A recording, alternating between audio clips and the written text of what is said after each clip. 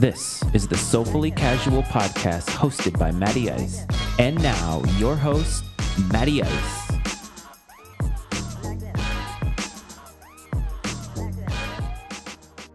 Hello, everyone, and happy Monday. Hope everybody had a great weekend. Welcome back to the Soulfully Casual podcast hosted by Matty Ice and brought to you by Matty Ice Media. It was a wonderful weekend. Pretty good, decent weather. Got a little hot towards the end. But any weekend that we were able to get outside, I think, is a good one. With the Delta variant raging, things are changing a little bit around us, I think. Mask mandates are kind of coming back, or at least highly suggested in certain places, and I do find myself conflicted about all of that, as you heard in one of last week's episodes. However, this Monday, we're not going to start with anything heavy. We're going to start with something fun, albeit something a little bit sad. To fully disclose, I'm a huge fan of the Olympics. I absolutely love it, and I find it to be some of the most compelling sports action that we could possibly see. And while this is not a sports-related show, it is sort of a human interest show. It is something that is highlighting the good things that are happening around us, even the bad things around us, and trying to put a positive spin on it. So why do I love the Olympics? Well, I actually have quite a bit of childhood memories of watching the Olympics. I can firmly remember watching the Dream Team in 1992, being a young 8-year-old, 9-year-old when the Olympics were taking place. All of the greats looking back on it, Larry Bird, Michael Jordan, Magic Johnson. It was just incredible to see, like, the compiling of a team that talented, full of so many superstars who at the time were not international superstars in the way that we know them today. When they were playing those teams, those countries, specifically from like Angola, for instance, or Croatia, they were superstars of the highest order, even on the court. Other players asking them for their autograph. They were followed around by the paparazzi. It was something different. And I had stickers of those Dream Team players on my wall when I was a kid. 1996, the Olympics were in the United States. It was the first time in my lifetime that I had seen a Summer Olympics in the United States. And I remember my father and I specifically watching Michael Johnson run the 200 and the 400. And it was just, I don't know, like there's memories that are associated with it. Even some of the more recent Olympics have memories with it as an adult that stick with me. Made me realize something. The Olympics are very much a timestamp in certain ways. So something that happens at the frequency that it does, and I mean not very frequent, every 4 years, it makes them a lot more special. Take regular sports, for instance, or professional sports here in this country. We see championships, vied for every single year. The seasons turn over on a year-to-year basis. So much of it is rinse and repeat, even if the storylines within each of the individual seasons do not rinse and repeat. We see LeBron every year, right? Players of this caliber. We see Tom Brady every year, somehow in his 40s. But my point being is that there is not necessarily something special that's associated with those seasons, because it's something that we see every year. The Olympics are a lot different than that. The Olympics also move around. We are not used to seeing the same backdrop as it relates to the Olympics. The cities that are hosting them bring something special to the table, most specifically picturesque backdrops that we see during the coverage, right? And even some drama that come along with it. 2008 in Beijing, athletes were all concerned about the smog, about the pollution, and how you would see, aerial images of the city of Beijing and just see that cloud of pollution over it. And we see something similar in, say, Los Angeles, for instance. Although during the pandemic, when nobody was traveling anywhere, that cleared up and alleviated itself. But my point being is that the Olympics represent some timestamp in a different way than, say, the election. So the Summer Olympics and the election cycle run in the same year. But what I mean by the Olympics are different is we don't generally tend to think about the Olympics in the years between Olympic Games. 2016, let's take that for example. Think about what the world was like in 2016. Donald Trump had yet become president. We were driving toward that, but we weren't there yet. We were feeling divided. But we could all still sit down, watch the Olympics, and root for our country, the United States.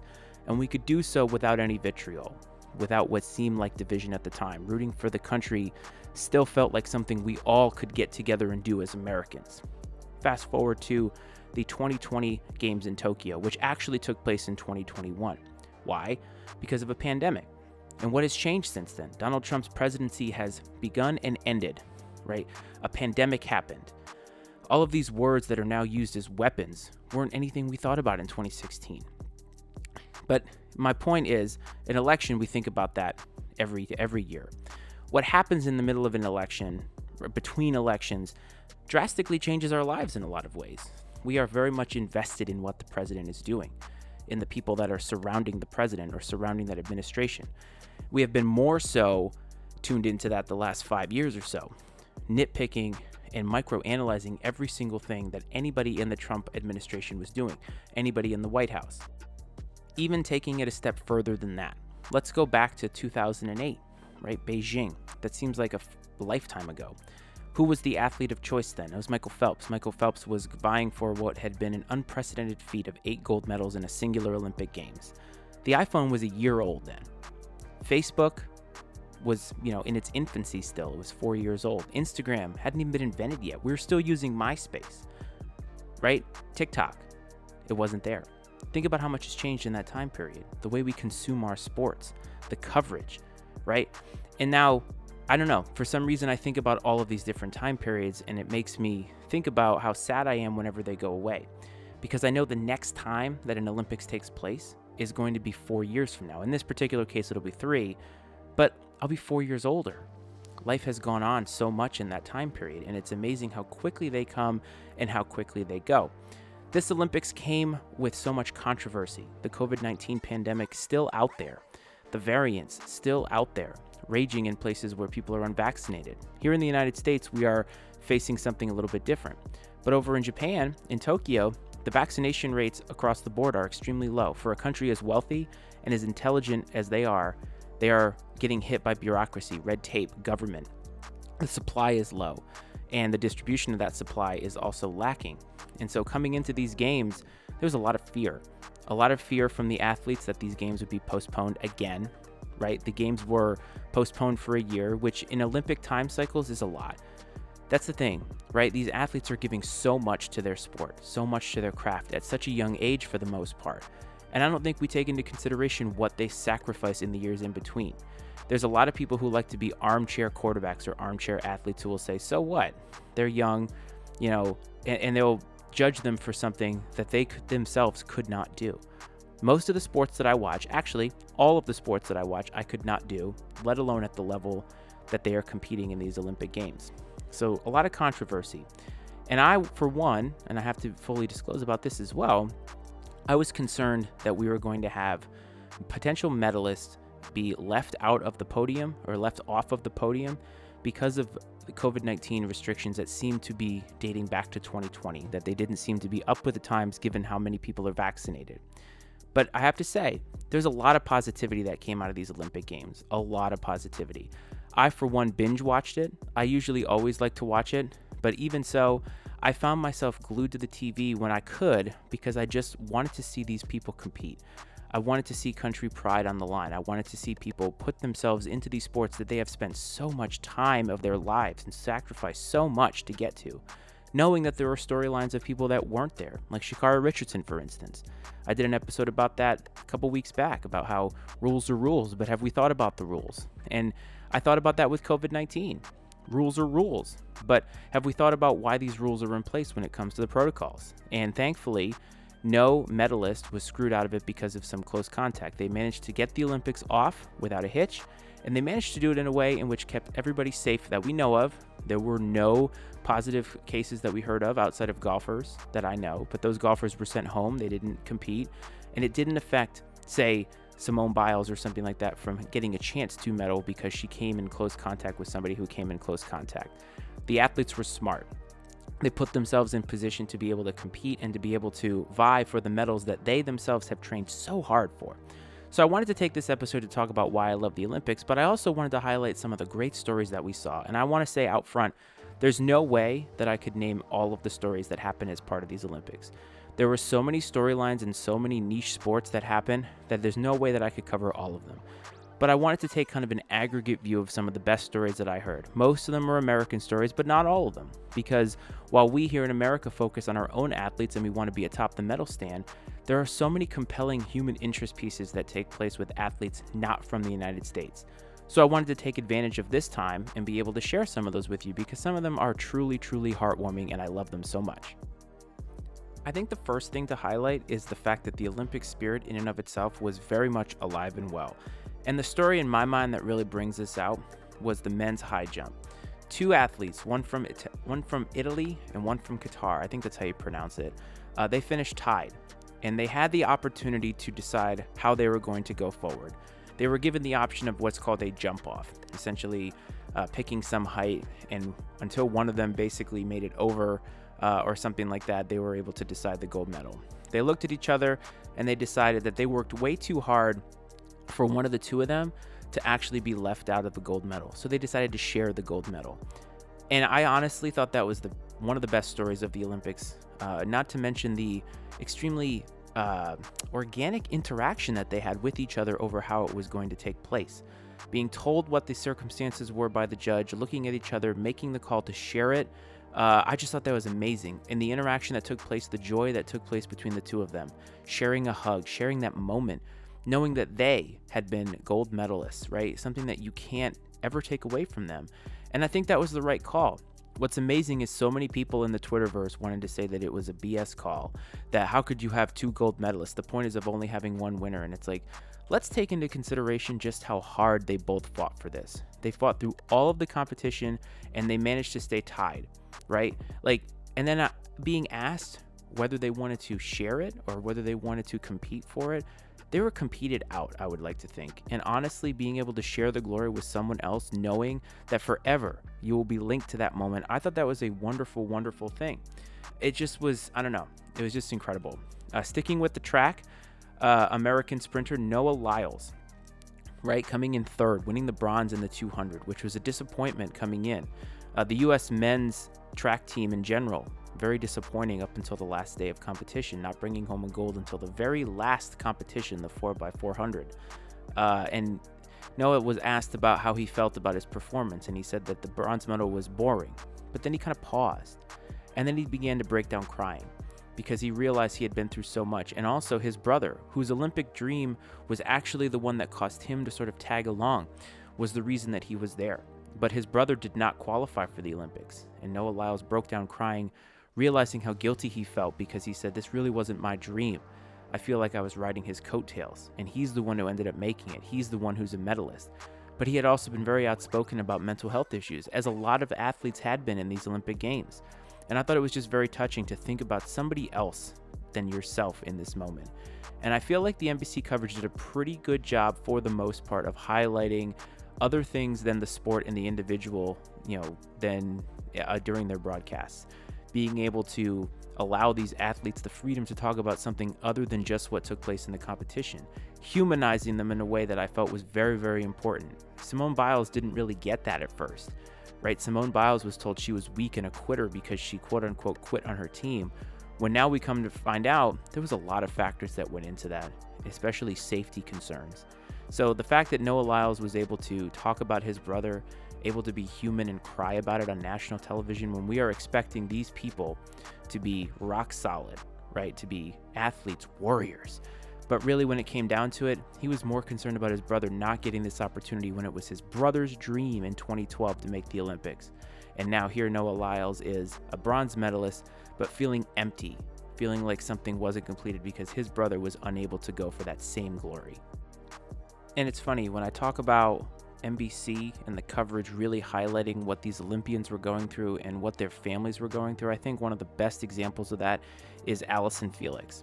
So I honestly feel like Allyson Felix is the story of these Olympics for the mere fact of the fight that she went through with Nike after her pregnancy.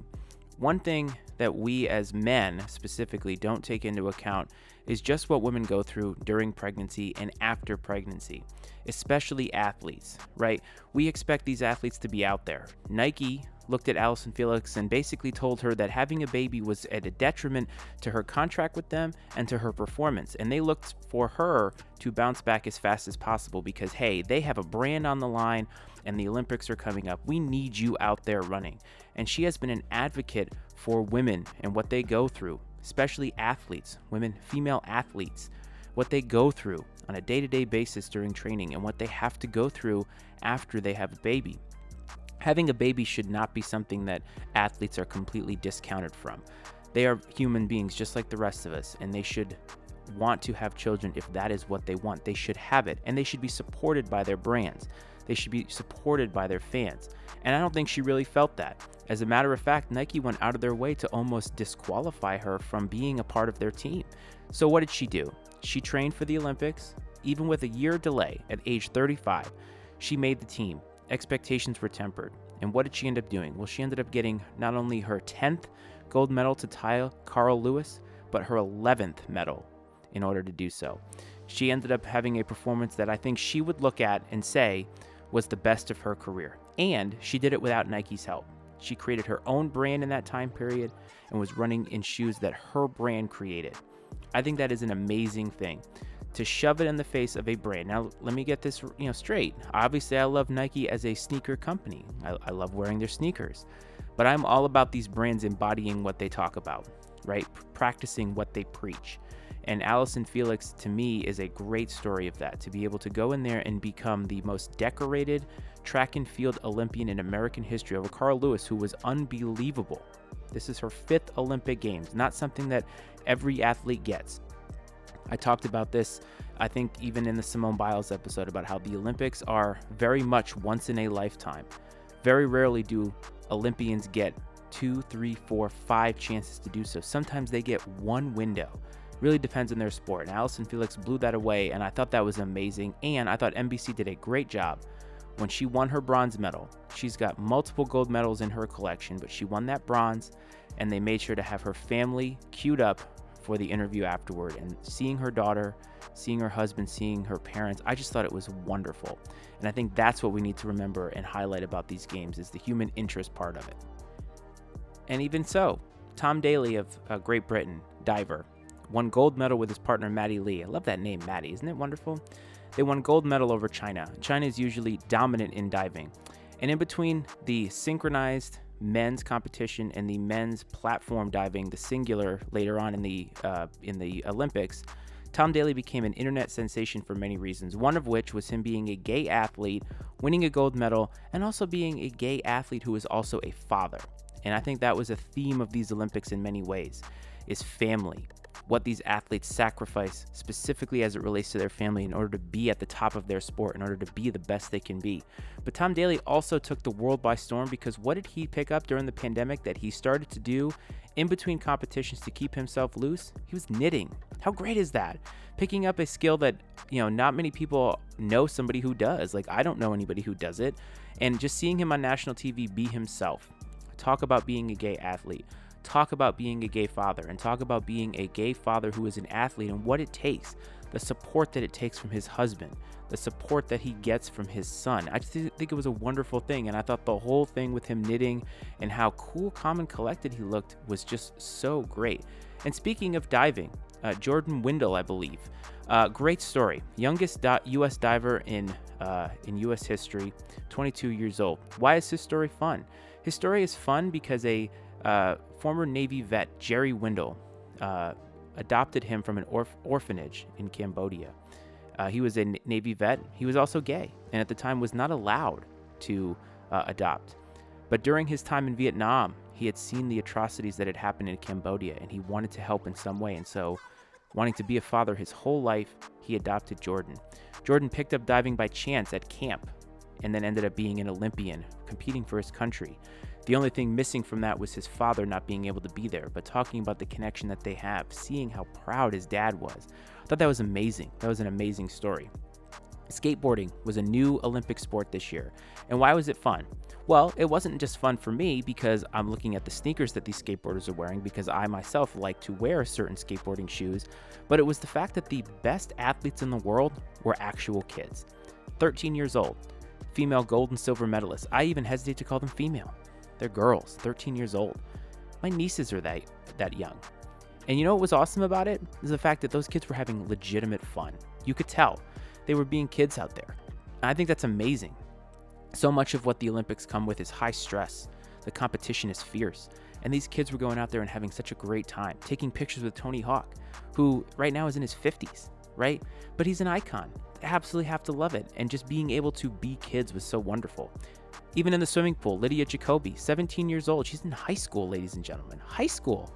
And she's competing in the Olympics, and she was the first Alaskan athlete to ever win a medal. And she ended up shocking the world by winning gold medal in the backstroke. They showed her family in Alaska who, my goodness, how excited were they? And it got me to actually thinking about what would I be like if my son made it to the Olympics? I asked my wife this and I was like, would we go? And she was like, well, I don't know, maybe. And I'm like, oh, I would be there. I wouldn't even care what the logistics look like, how much it cost. I'd want to be there. And even if my son finished dead last of all the athletes, he competed in an Olympics. And to me, that is worth noting. One more before we get into the close. So 46-year-old gymnast from Uzbekistan. I don't want to say her name because I know that I won't pronounce it correctly, so my apologies there. She received a standing ovation in what was her 8th and final Olympics. That is amazing. 46 years old. That's older than I am.